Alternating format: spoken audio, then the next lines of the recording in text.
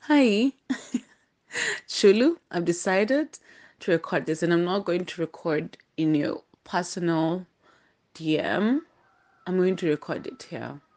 So, of course, I've been doing, out of to listening to your podcast, I've been feeling like I haven't been catching up.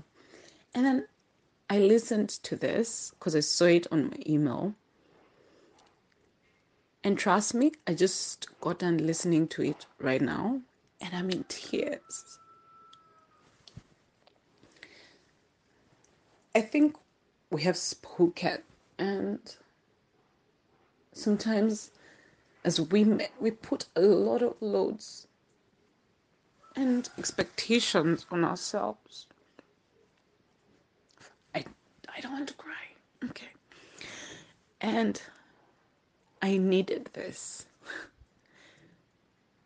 I've listened to it and it made me shed a tear. And it's because I've been feeling exhausted. Being a single parent, trying to juggle life, trying to juggle work, feel like everything is failing, you're not giving your best. Wow. Really, thank you for this. And I'm putting it here because I know all of us as women, we do that a lot. And the society has made us, you know what? Even if men don't step up, we are going to step up. But it's just not fair taking all that load and being like, I'm okay. I'm not okay. So today I'm saying it. I am not okay. Let's talk about single mama power.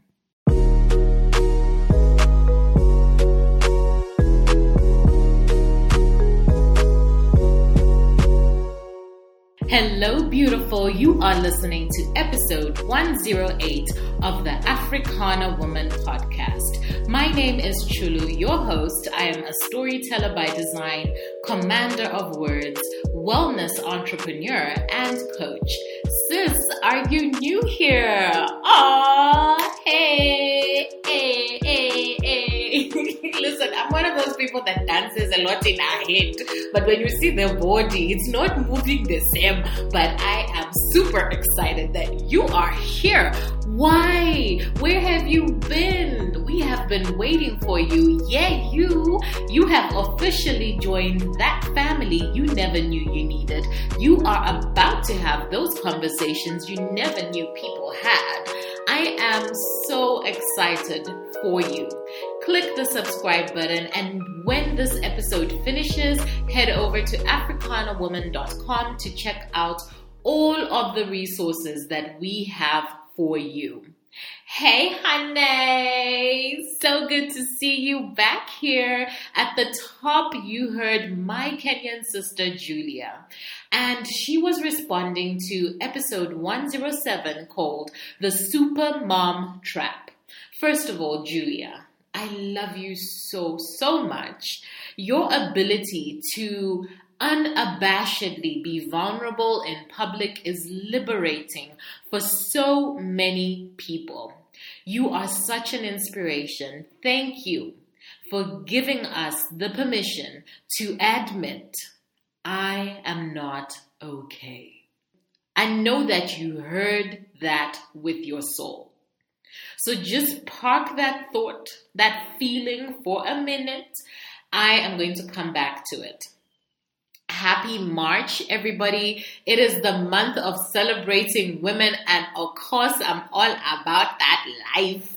February has been I don't even know why I'm saying has. February was a powerful month for me on a personal level because I had a pivotal mindset shift that made me make bold decisions about where I would like my life to go this 2023. Once I made that decision, I was under attack. My physical health was attacked. My physical space was attacked. We experienced a burglary. My emotions were attacked. It has been hard, y'all. Hard. But here is how I know that I have grown and I am in a growth season. I did not crumble. The last time I got burgled, I locked myself in the house and had a mental breakdown. No lies. This time around, I immediately reached out to my inner circle because I chose not to go through these hardships alone. But more importantly, I know that when you declare that you are no longer tolerating mediocrity in your life, when you disrupt the cycle of generational curses, when you dare to dream something different, you will be tested. You might even call it resistance. It is in that moment that you should decide to dig your feet even deeper into the ground as you stand up for what you believe in. It is not the time to give up. I know that when I came up against this resistance in February, I immediately knew that I'm on the right path. And there is something amazing waiting for me on the other side. One of the many wins that I am celebrating from February is welcoming so many new members to the Africana Woman Visionaries. So exciting! If you could see my smile, it makes me so happy when women become intentional about designing a life that they love by choosing to be in the company of fellow women who are vibrating at that same high level. It is so beautiful. Which is why I am excited that our next guest that you are going to listen to in just a minute is a member of Africana Women Visionaries. And I can get to show you the caliber of women in our community. Truth be told, this conversation is actually centered on two stories: the triumphant single mom and postpartum depression. For this episode, I have chosen to focus on the story of the triumphant single mom. One, as a gift to Julia, and two, as a single mother myself. This topic hits very close to home. As you know, this podcast is meant to be 30 minutes, but I felt that there were important things we all need to hear, so it is a little bit longer than usual. I promise it is worth your while. Please enjoy. Ngombo, aka the Afro Doula, is a Zambian-born woman, a mother, a daughter, a sister, and a wife. She loves wild swimming, adventure, sisterhood, preparing and eating delicious food. Listen, her food is gorgeous. Margarita cocktails, creativity, raving in the house, and feeling alive. She is a multifaceted, iridescent being with so many layers and many gifts to share. Ngombo was called to become a doula back in 2019 as she was healing from 2 long years of postpartum depression. She knew then that in order for her to thrive, the most important thing was to keep a remembrance activated within herself around how incredibly important, powerful, and sacred the caring, birthing, nourishing, and nurturing of new life truly is. Ngombo also knew then that the darkness she had been through could be alchemized into something magical, and so she made it her business to help reignite this flame of remembrance in other moms who were finding motherhood difficult. I am so excited to have Ngombo. Please welcome her to the Africana Woman Mic. Hi, darling. Hi, how are you? I'm good. I'm excited for this conversation. Yeah, me too. Good. So Ngombo and I met through Africana Women Visionaries. She is one of our lovely members, and I think like from the time she just joined, like we've just clicked, have great conversations, and yeah. So we were talking, and I was like, you have to come on the podcast. I think the audience needs to know about what you do and just learn more about you. Okay, so let's start from here. What was your journey in having your first child? Because I know you got two, right? So I have two children, but they're not from the same father. So my journey to having my first child was definitely not a picture perfect situation. It was quite traumatic, but it was also very affirming for me. So what happened was I had met the biological father of my first child, my son, Salu. And at the time I was definitely I was like 26 around there. And I'd moved out of my family home when I was 17. So back to how I entered into motherhood, the father, the biological father of my son, Salu, I met him during this time when I'd moved out, and so I was quite free in the sense that I didn't have like a house to take care of. I didn't have like major bills or anything.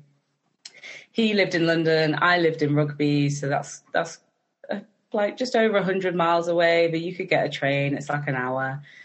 And so, yeah, we met and it was great. Like fell in love, like, oh my gosh, like this is amazing kind of thing. And then I think maybe 3 or 4 months into the relationship, I got pregnant. And at the time it was just like oh no, yeah, like obviously we can't do this. Like it's way too soon, blah, blah, blah. I've got plans, yada, yada, yada. And it was like, okay, go for a termination. It was like, okay, cool. So went for the first appointment. In the UK, you get like 2 appointments. Went for the first appointment. They sort of talk to you, give you information, and then you go back and you can take the tablet because it was like before 8 weeks, something like that. So went for the first appointment, fine. Then went for it was time to go for the second appointment. And at this point, I kind of moved. Oh, yeah. I have a question. Yeah. I'm raising my hand. So, okay, let's just, like, when you found out you were pregnant, what was that initial emotion? Like, what were you thinking? What were you feeling? I wasn't really feeling anything. It was just kind of like, oh no, this can't happen now. That's what I was feeling. Just like, no, this can't happen now. And then I kind of did it out of sight, out of mind kind of thing. Just carried on as normal. Didn't tell anybody, nobody, no friends, no family. Because in my mind, I was going to terminate the pregnancy and that would be that, Yeah. So, but at this point, because you said that you were in Rugby and then he was in London. So what was the arrangement? Yeah, by this point, I'd essentially moved in. Like it was such a whirlwind romance, if you want to call it that, right? So I'd moved in because I was spending so much time there, and then it turned out I could make so much more money as a dental nurse, working like as an agency dental nurse in London. So I wasn't tied to any particular practice. So, the agency would call me, say there's a job over here or over there, and it was good money. And it was just kind of like, okay, well, we're spending time together, so I might as well, stay here. And that's where it was. Like I said, it was quick, really, really quick. Yeah. And then I found out I was pregnant and we were both in agreement. Okay, termination, fine. Went for the first appointment, fine. Then the day came to go for the termination. And it was the weirdest thing I've ever experienced in my life. Like, I don't know. It was like I wasn't in my body or something. Like that whole morning, it was just like getting ready, like felt quite quiet and stuff, but I don't know. And the funny thing is the way that his flat was set up, the bathroom was at the end of a corridor and it didn't have any windows, and there was no windows around. So when you went in that bathroom and you closed the door, it was pitch black. Like you couldn't see your hand in front of your face. And I just went in there and just sat in the dark and like just closed the door. And it was like I had no sense of like my body or anything. And then all I could hear was, don't do it, don't do it, don't do it. Right. And I just sat there. I don't know. It's like, I don't know. I can't describe what happened. Whenever I think about it or talk about it, I'm like, was it Salu? Was it my son saying that to me? Was it the ancestors saying that to me? Was it spirit? Like, I don't know. But something was speaking to me loud and clear. And I just was like, I can't do it. So at this point, I come out of the bathroom and I'm like, I can't go. I can't do this. And, you know, at first his reaction was very much like, oh, no, it's okay. It's understandable. You know, I'm going to be there with you, blah, blah, blah. And I was like, no, really, I can't do it. And he was just like, yeah, you know, yeah, but come on then, let's go. And once you get there, you'll feel, and it was like, I can't do it. And then that's when everything just like flipped on a dime. And it just became like the craziest day of like him just losing it completely and just like kicking me out of his house. I had no friends or family in London, so he kicked me out of the flat that we were sharing, you know, like packing my stuff. And it was to the point where I'd taken like pots and because I cook, right? So I like to have my things when I'm cooking so I can do it well. So there was like pots, pans, clothes, like anything. It was like in a suitcase. It was just like, it's me or the baby, make your decision. You know, and then it became quite nasty in terms of like, you've done this on purpose. You're trying to ruin my life. And he has other children. So he was like, you're going to ruin my kids' lives. You're not going to be a good mother. Like all this like vitriol was coming my way. And at this point, still nobody else knew. And I think somewhere within all of this, I called my aunt and I told her, look, I'm pregnant. And I was like, look, this is happening. It's not going well. I told her, don't tell my mum. She went and told my mum straight away because she was aware that I wasn't really in a safe situation, right? And it's like, don't stay there. Don't have a conversation. Like, you need to leave. So my mum calls me and she's like, is it true? And I tried to play dumb. And I was like, is what true? And then she was like, Gombo, just come home. And I was like, okay. All right, I'm coming. Meanwhile, there's still this arguing going. Like, I'm walking down the street with my suitcase and he's behind me, like, but, all of this. Like, why? Like, you're out of the house. Like, make it make sense. Anyway, yeah. Mm-hmm. I guess it was more for, like, you know, you need to go get this abortion kind of thing. And it was just like, I can't and I won't. And then it went from horrible to nice to, like, we can have another baby in a year, to then, like, you know, this whole, like, you're ruining my other children's lives. And, like, it was so weird. And bear in mind, like, the day before, I was the queen of his, like, I was everything. I was the most beautiful woman. I'm going to take care of you. I love you. Like, all of this. And then the next day, it was like, I was the devil, for sure, right? So I left, came back to Rugby, came back to my parents' house. And, you know, I think about a month or two went by and then I got a phone call from him and I think he'd been to like a family reunion or something. And he was really like, I'm so sorry. Like, family is everything. Like, I can't have a child of mine not knowing. Like, please come back. Let's talk about it. So me being in that sort of vulnerable kind of state and wanting to make things work, right? This isn't what I wanted. I was like, okay, cool. So then my mom was like, if you go there, then you're not coming back here, which was like her way of being like, for somebody to do that to you at that point, they're not good people. Like, you don't want to be going back into that environment or that space or that person. Yeah. But me being me, I was like, no, I've got to try for our child and blah, blah, blah. So then, I proceeded to go there. It was the biggest mistake of all time. I don't really know why he called me there.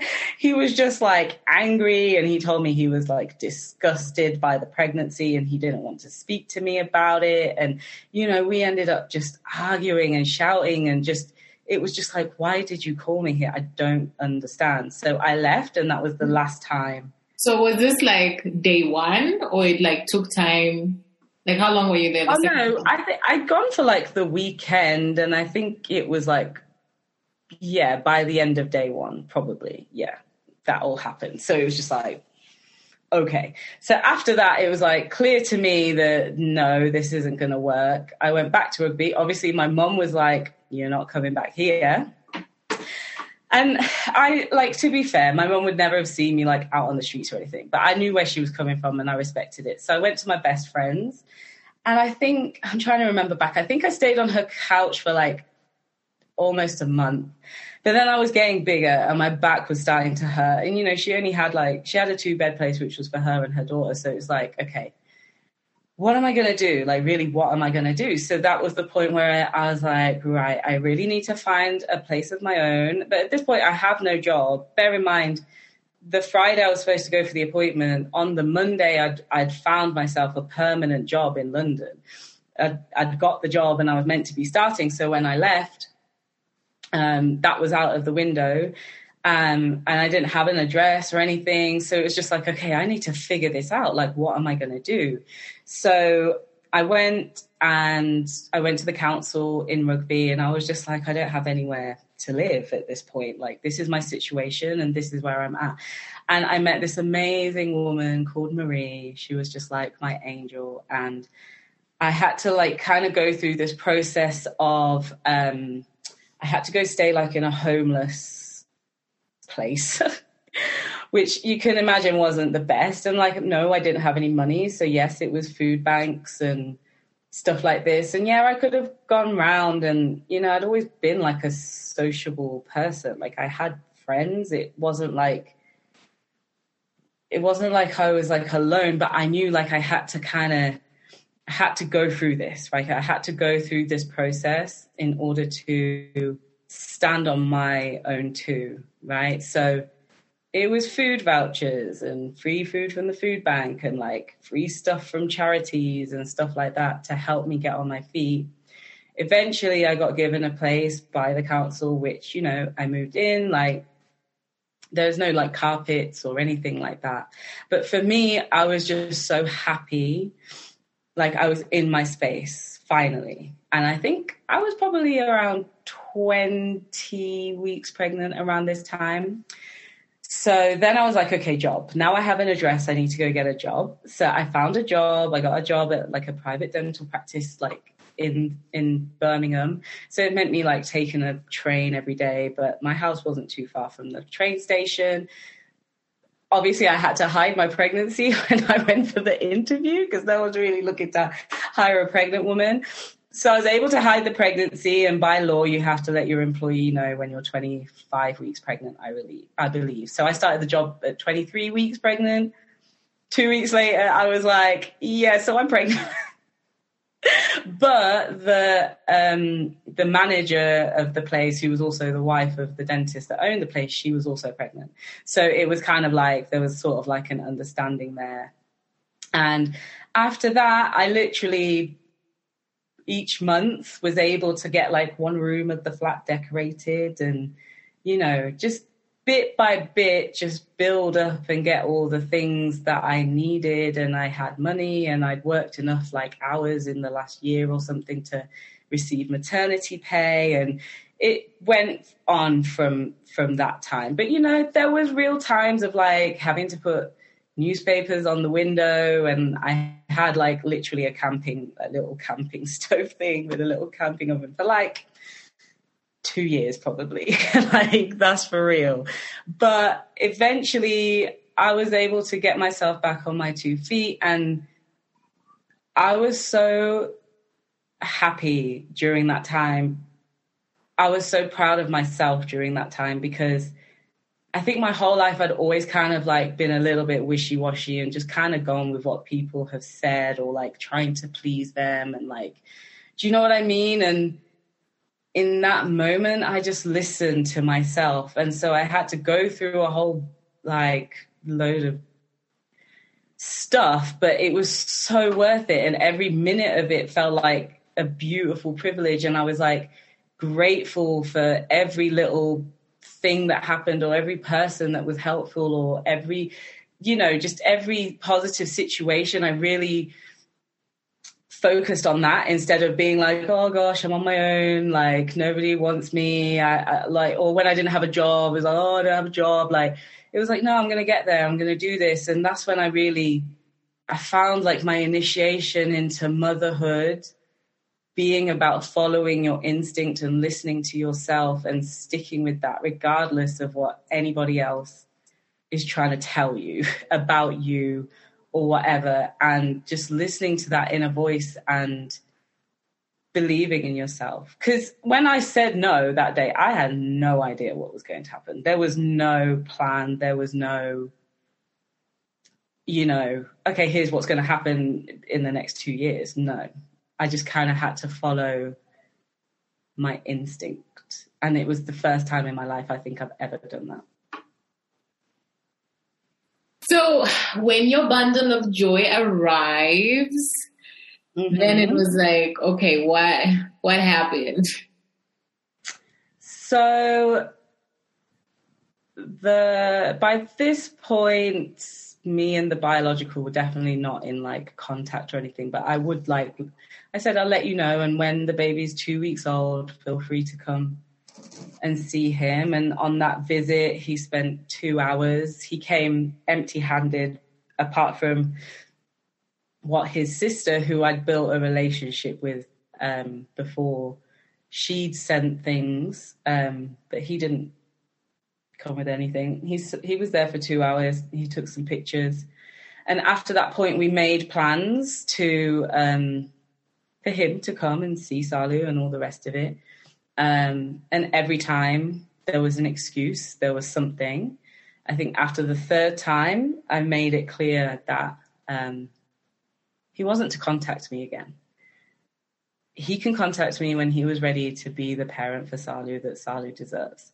I've seen so many women, not even women, I've seen so many children go through the absent father thing, and, the actual sitting at the door with their backpack and their coat waiting, and he doesn't come. And I was like, you're already showing me this, from the beginning, by then my eyes were crystal clear. I was like, I'm not playing games. Come through as you're supposed to, and it's going to be fine. If you don't contact me. Just don't even try to do that. Okay. So there was no contact for I think on his first birthday, he sent some money, £100, and asked for photos. I think the same was done on his second birthday, but that was it. And then I think in 2020, yeah. I think in 2020 at some point, I then got court documents through the door requesting a court order for contact, right? So bear in mind, I've had the same number, the same email this whole time. There's been no contact, there's been no nothing, but I get the court papers. So that was just oh, okay. We go through the whole court thing, and that actually ended this year. Obviously, I moved to Zambia, and by the end of it, he was granted contact. But what was said was, you need to start with letters because this, Salu's 7 now. And he refused. He was like, no, I want all or nothing. So, okay. So that was a year and a half, 2 years of the back and forth and this, that, and the other. For what? So yeah, that's how that went in terms of with him. But I met my now husband when Salu was 10 months old. And we now have a daughter together as well, who's 5 years old, Sufi. And we moved to Lusaka just over a year ago. And yeah, we're there for each other. We care for each other. He's always cared for Salu as his own from the start.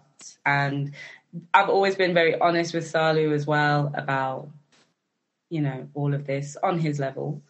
So he's aware, but I think there is something special that he knows, like Aaron, my husband, like chose to be his dad and really made that choice, For the way that, things transpired, and I can see a lot of women kind of getting stuck in that romance area. You know what I mean?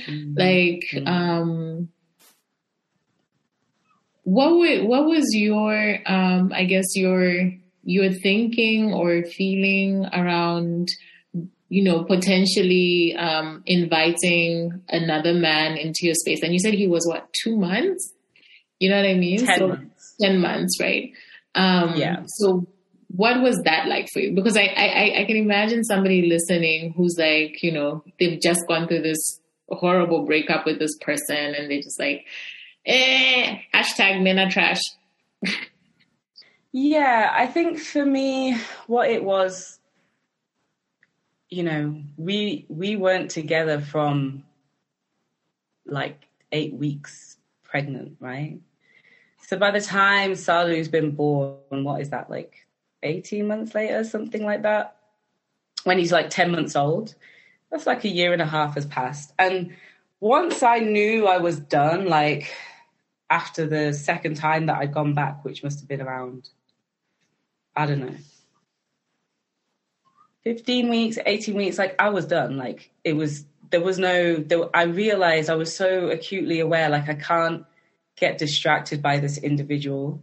He would say the worst things that you can imagine you can say to somebody who's carrying your child, like the worst. And when I brought up like my ancestors before, I don't know, like I feel like they were with me, around me, just shielding me. Like none of it penetrated, none of it like got into me. I wasn't going to allow what he had done to take away from me being able to feel proud of myself, for me being able to feel lovable, for me being able to, live a full life. So when my now husband came into the picture, I had been so like connected with my intuition that when he came into the picture, it was just kind of like I could feel that it was the right thing, and I trusted myself because I knew I could trust myself. Like I'd really put that stuff to the test, and I really learned from that situation as well. So it wasn't like a folly type thing. Like my husband, he didn't have any children. He never had children. When he was coming into our space, my home at the time, there was definitely an energy of like respect, for me and, for what I'd like achieved and what I'd been able to do. And like, it was like, no one was even going to make it that far if I wasn't feeling it, or if my instincts were like, this isn't on. Like, yeah, I'd really, in that time, in that process, I'd really learned to trust myself. And so I was able to do that when it came to my husband coming into our lives, yeah. When did you experience postpartum depression? With my daughter. Okay. What happened? Yeah. With my youngest daughter, funnily enough, right? You would think it's the first one with all that kind of stuff going on, but no, it was with my daughter. Yeah. Yeah. What happened? So I think that I completely underestimated what having 2 children like under the age of 2 was going to be like. it never occurred to me that, you know, when I'm just walking down the street with my pram and my toddler and I'm thinking about jumping in front of a lorry that's going past, but then in the next thought, within seconds, I'm like, okay, so what are we going to have for dinner? Like, it didn't occur to me at the time that's not normal. That's not okay. And that was the scariest part of it, that I just got so kind of used to it, and it just kind of crept in a very subtle way over time, that I wasn't connected to the fact that I wasn't feeling good, because I was just so focused on trying to do right by everybody else. The thing to do is to speak to anyone that you can about it, whether it's a family member or a friend, or you go online, or a helpline, or a doula, or a therapist. Speak to someone about it, because actually it can be dealt with really quickly, really easily. It can be done within 3 to 4 months. It's your body, you're crying out because you need help. And the longer you ignore it, it's like the worse it gets for you. And nobody should have to feel that way, especially when they're taking care of little ones. Tell us about the work that you're doing now. I don't think many people are familiar with the term doula, you know, so just tell us about what you're doing and why you found yourself in this space. Yeah. So what I do now is I work as a postpartum doula. I trained as an antenatal birth and postpartum doula when I did my training, but I've decided to focus on the postpartum side for various different reasons. But I feel like because of the experience that I had during the postpartum depression that I had with my second child, I really have like a really special kind of insight.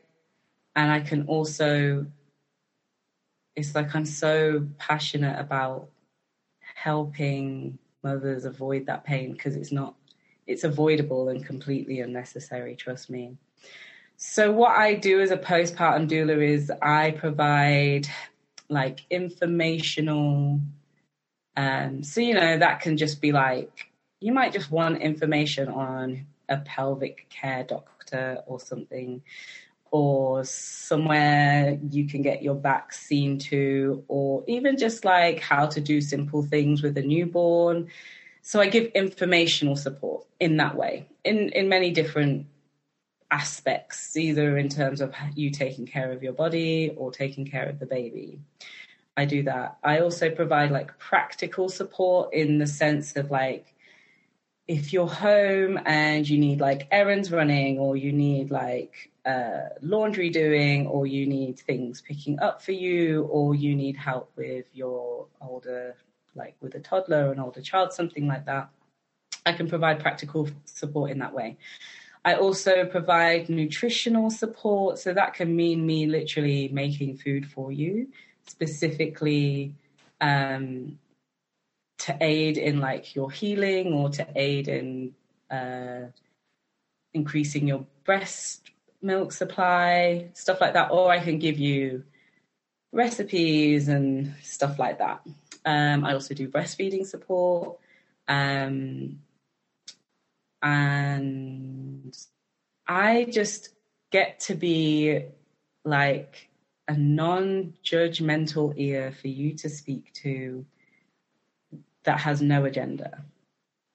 And you'd be surprised how few of us actually have that in our lives. And when you're going through motherhood and you're trying to find your way, you know, and sure, you might take a few things off mom or auntie or grandma, but you're still trying to find your way. Sometimes people can be quite imposing in terms of telling you how they think you should be doing it.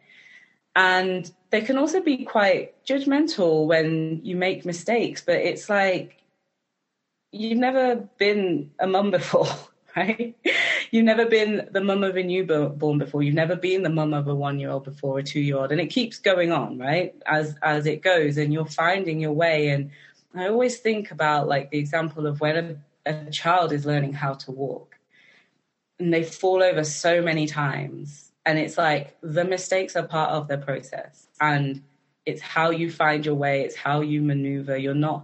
Motherhood doesn't need to have this perfection standard that seems to be imposed on us for some reason. So I get to kind of be your sounding board for ideas that you're having or things that you want to do. And I listen. I can make suggestions if you want. I don't most of the time. Most of the time people can just talk to me and then they figure it out literally just by speaking. But having somebody there who's really listening and not waiting to chime in and tell you what they think you should do based on what they did, which is kind of irrelevant because you're not them and the child they had isn't your child. So, and the other side as well is like the sort of like the sad emotions, the negative emotions, like being able to talk about your birthing experience, you know, things like that. And then I also do postpartum sanctuary planning sessions as well. So what that means is before the baby comes, we will sit together for 2 to 3 hours and go through a whole plethora of questions that are best answered when you're not like bleeding and raw and haven't had sleep. And it's questions to do with like, how will you be nourished? Who can you speak to? You know, how can you connect with yourself? How can you connect with other people? What happens if you're unwell and who gets called upon? What happens in your relationship? Like so many questions that you're just going to be able to, I'll type it all up for you and you'll have a document and you can be like, oh, okay. Or your partner can look at it and be like, okay, right. It says here, if this, and this is happening, I need to call because I'm not equipped to help her with this, but she does need support. And, you know, it means something isn't going right. We cover the 5 universal postpartum needs and how we can work with you in your life, because not everybody, you know, everybody's different. There's different things going on. There's different amounts of children, partners, no partners, partners working away, this, that, and the other. So we sit down and figure out how we can best work with what you have for you to really have a postpartum where you come out healthy and thriving. And it's like we use our imagination and we don't say, well, I'm not some like rich celebrity, so I'm not going to be able to fully rest or heal or whatever. It's like we can find a way to do it. I've seen women be so I've forgotten what the word is, but you know, they'll come up with the goods, right, for like parties or Christmas or weddings, right? I've seen it. And then as soon as it comes to postpartum, it's like all the inspiration or whatever is gone, because we're not raised, or we haven't been taught to treat that time as important, and our health and our well-being and our recovery from birth as important.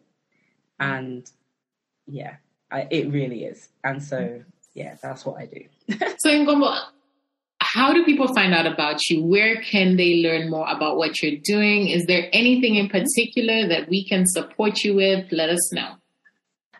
You can find me on Instagram and Facebook, and that is at The Afro Doula. So the AFRODOULA. My website is www.afro-deity, which is spelled DEITY.com. Also started doing the Mum Day Brunch, which is a meetup twice a month on Mondays at Aroma by Orchard at Kamloops Mall. It's in a beautiful setting. We have a mini workshop, beautiful brunch food.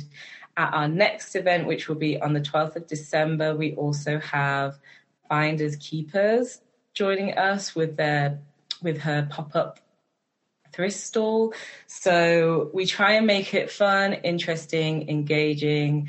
It's really like a mother and baby group where the mum is the focus, but you still get to come with your children, have a good time, meet other mums, enjoy companionship. And so, yeah, if you're interested in coming to that, get in touch with me online, because you do need to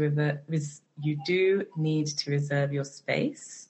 But the first one was last week and it was amazing. It was so beautiful. So yeah, I'd love to welcome any mamas to the next one. Yay, awesome. Well, you know what? Thank you so much for your time. I really do appreciate it. And I know that there's going to be great reviews from this, and it's one of those things that, we just don't talk about, hey?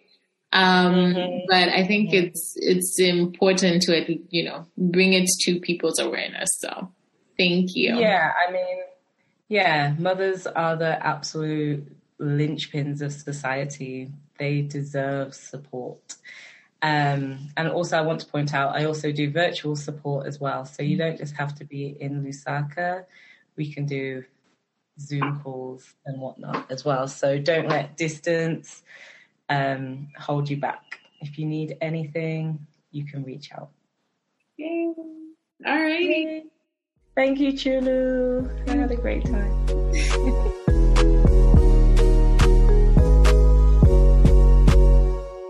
I called it, right? This season, oh, I am here for all of the goodies, please, I beg. I feel like Ngombo said everything so beautifully. I just want to reiterate one point. It is the first time that you are a single. It is the first time that you are a mother. It is the first time you are a mother of 2 kids. It is the first time you are a mother of 3 kids, and so on. Every stage of your life is a first.